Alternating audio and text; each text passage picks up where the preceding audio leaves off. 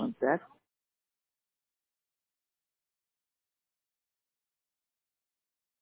One second. Oh, you said some. Yes, the question. Okay.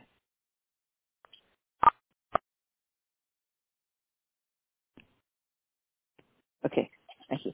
So how are we going to become that smart that we fit into the category of Beis Shammai? We see deeply into the source of things. What's going to happen? Suddenly, we wake up and we're just these deep, wise people. What if there's a type of learning that when you're involved in it on a regular basis, it makes you very smart, it makes you very deep, very wise, very incisive, very sharp? What kind of learning would that be? What is that learning? That's the learning of the secrets of Torah. You learn them, they make you very sharp, wise, smart, deep, incisive, all that stuff, just like Beis Shammai. Those secrets of Torah. Remember we said, the Torah Chadasha is two things. A revelation of deep secrets in Torah. And therefore there'll be a change in halacha. Because we're going to be learning the deep secrets in Torah, we're going to become really smart, very deep. So the halacha is going to match who we are. The halacha is going to be paskined according to keep us in sync with the new people we have become.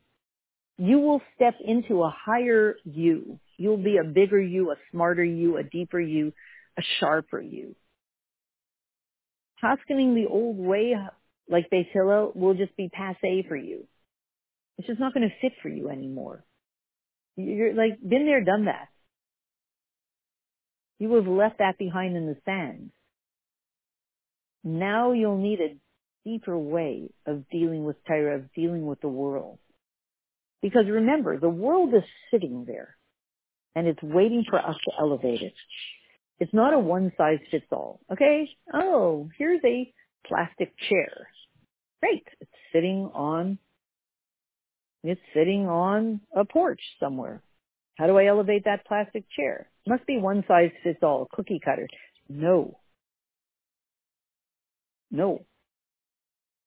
The world was created for you to interact with it, to extract the sparks. And once the sparks have been extracted already, which the Rebbe said in Tafshin Nun Beis already, they're done, then your next job is pull down the light of Mashiach into those places. So you continue to interact with the physical world. Now you're pulling the light of Mashiach into it. It's not a one-size-fits-all kind of a system. When you upgrade and you're deeper, the way you interact with the world becomes deeper.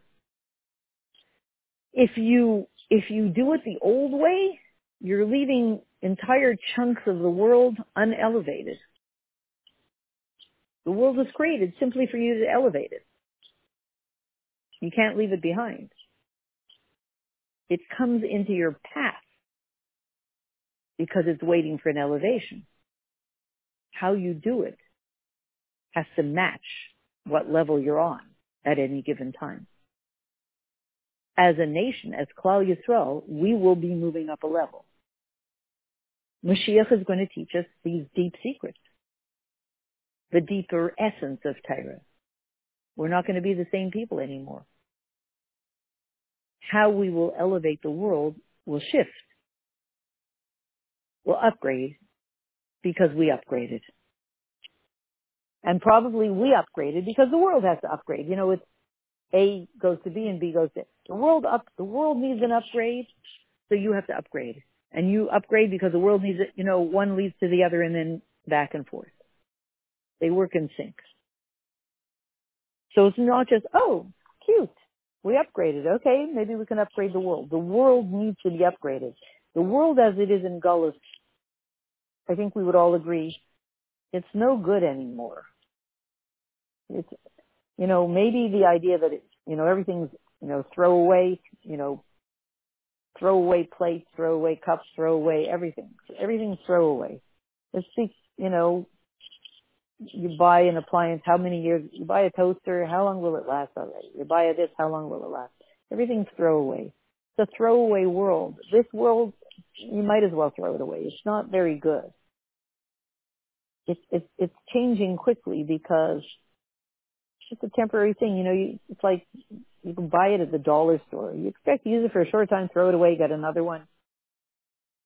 The days of kind of permanent gashmias are gone because the world keeps changing. It needs to upgrade from its old way, Gullus, to its new way, Geula. Who does it? You do. How are you empowered to do it? Mashiach. Through what medium? The Torah that he teaches you. Which level of Torah? Torah Chadasha. So, one more point about this. This change in halacha, in Torah Chadasha. There's this knife that will be used to shecht the shor habar. The knife is actually the fin of the fish, the levyasin. It's not what we classically call a kosher knife. It has ridges on it. We call it very unkosher knife. But the change in halacha reflects this little known halacha that applies to a time when everything will be very strict, but the people will be very, very sharp.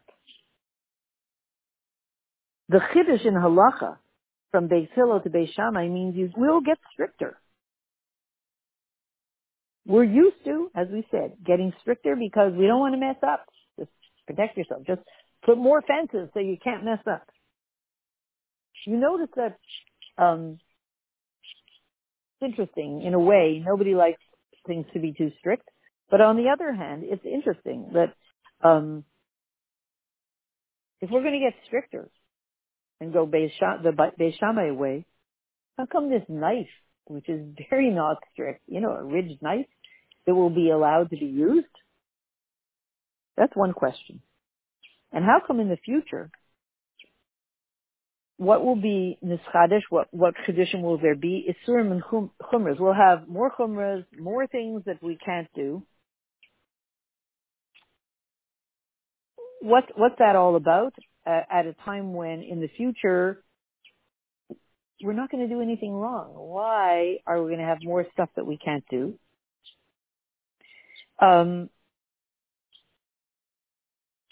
Again, all the negative stuff, we're not going to be messing up, so to speak, in the future. That's Ruach HaTumah Avrim and Haaretz. The Ruach HaTumah will leave. So all we're going to do is good stuff, holy stuff, and add more and more. That's question number 2 and question number 3, and I hope we can answer it here. The chiddush of the halacha k'Beis Shammai is there is a time, right, one thing to say about it. Once upon a time, the way it worked in the Sanhedrin is the following. Everyone would get together, they would vote. There were Beis Hillel people and Beis Shammai people. The halacha, because Beis Hillel had many more members, the halacha it was majority rule, the halacha would almost always come out to Beis Hillel. One day, and this is my interpretation, maybe Beis Hillel people, a lot of them were homesick. They had the flu. Whatever the flu is now. Flu seems to have disappeared. And a lot of Beis Hillel people didn't come to the Sanhedrin that day. That day, Beis Shammai had a majority. And that day, they said, quick, let's pass him. They really, I guess, probably felt that their approach was right. They're like, quick, let's pass in a bunch of halachas. In one day, they passed into 18 halachas. They had the majority that day. Quick, let's vote. Quick, 18 halachas. That's considered for us a very tough. That was one of the hardest days in history. Because those halachas, those 18 that we have, whatever they are, I'm not sure, they're very tough halachas. Now they're tough. But in the future, They are going to match us and fit us like a glove. Like a glove. I'll tell you an interesting thing. Somebody told me that she was a single mother. She had a son. Maybe he was 6 years old. They were not frum in any way, shape, or form. So he was used to a very, regular, secular life. And then she started to become frum. And her son came along with her. He was only 6 or 8, something like that. And I don't know. And within a really short time, he was saying, Mommy, what else are we not allowed to do? He was so excited by all the Yisurim. We can't do this and we can't do that. You would think that a regular child would say, don't tell me more things I can't do. But he loved it. He was a little child. He loved the Beis Shammai stuff. We don't eat pepperoni pizza anymore, and we don't eat this, and we don't eat that, and he just wanted to tell me more things that we can't do. He was drinking it up like a parched soul. So by definition, a Jew really has a thirst. Not because he loves to not be able to do anything. Because when your soul, obviously this child, his soul was sensing and tasting what's behind this halacha. The depth, each thing that he was changing in his life, he could see, feel, taste the truth in it, even though he was a young child, and the connection to Hashem, and it was so deeply satisfying. The connection to Hashem, the place that it took him to, was so deeply satisfying that he just wanted more.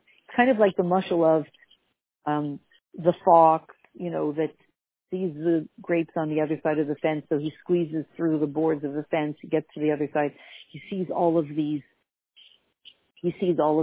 grapes, and he eats and eats and eats, and they're amazing, delicious. And he just lets himself go. But then he gains a lot of weight from all those grapes, all that sugar. Now he wants to go home to the other side of the fence, the fox.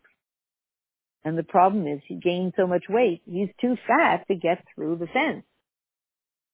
But he wants to get home. So he wants to lose weight. He doesn't want to eat more grapes. He wants to eat fewer grapes. More than he wants to eat grapes, he wants to get home. So when we're talking about this child who his mother became frum, so she took him along with her on the journey. It's not that he wanted, tell me more things I can't. He kept saying, tell me more things I can't do. But he sensed that everything that he was doing was taking him home. And so intensely did his soul want to be home, that that's when all he could see with any halacha is, this is taking me home. And this is taking me home. And this is taking me home. And that's what he wanted. That's what we're going to feel in Yemais Mashiach. Which way is taking me home faster? Beis Shammai or Beis Hillel? Now Beis Hillel gets us home faster and deep and better. It's about as good as we can get. In the future, Beis Shammai will take us home, to a better home, to a deeper home, to a more satisfying home, faster, clearer, all that stuff. And so we will want everything to change. And the truth is, it says, and we'll end this part with this, that now we learn halacha forever and we forget it and we write it down and we forget it and we can't remember where the notebook is and you put it on your phone and then we're only going to learn halacha once in Mashiach's time. Because we'll never forget the halachas again. We'll have it all down pat. But all the halachas that are paskin by, like Beis Hillel, will all be redone, paskin like Beis Shammai, and then fixed. And everyone will sense the incredible satisfaction of, this is taking me home in these halachas. So once we have that fixed in place, what are we going to spend our time doing? Being miyachid yichudim. Achieving a oneness with Hashem that's incredibly deeply satisfying, level after level, deeper and deeper and more and more and more and more satisfying, more juicy and delicious by the minute. Creating unities between everything, and ultimately unities between us and Hashem, unity between us and our source, us and ourselves, us and our potential, us and our deepest self, us and the world, you name it, all those things, all those unities.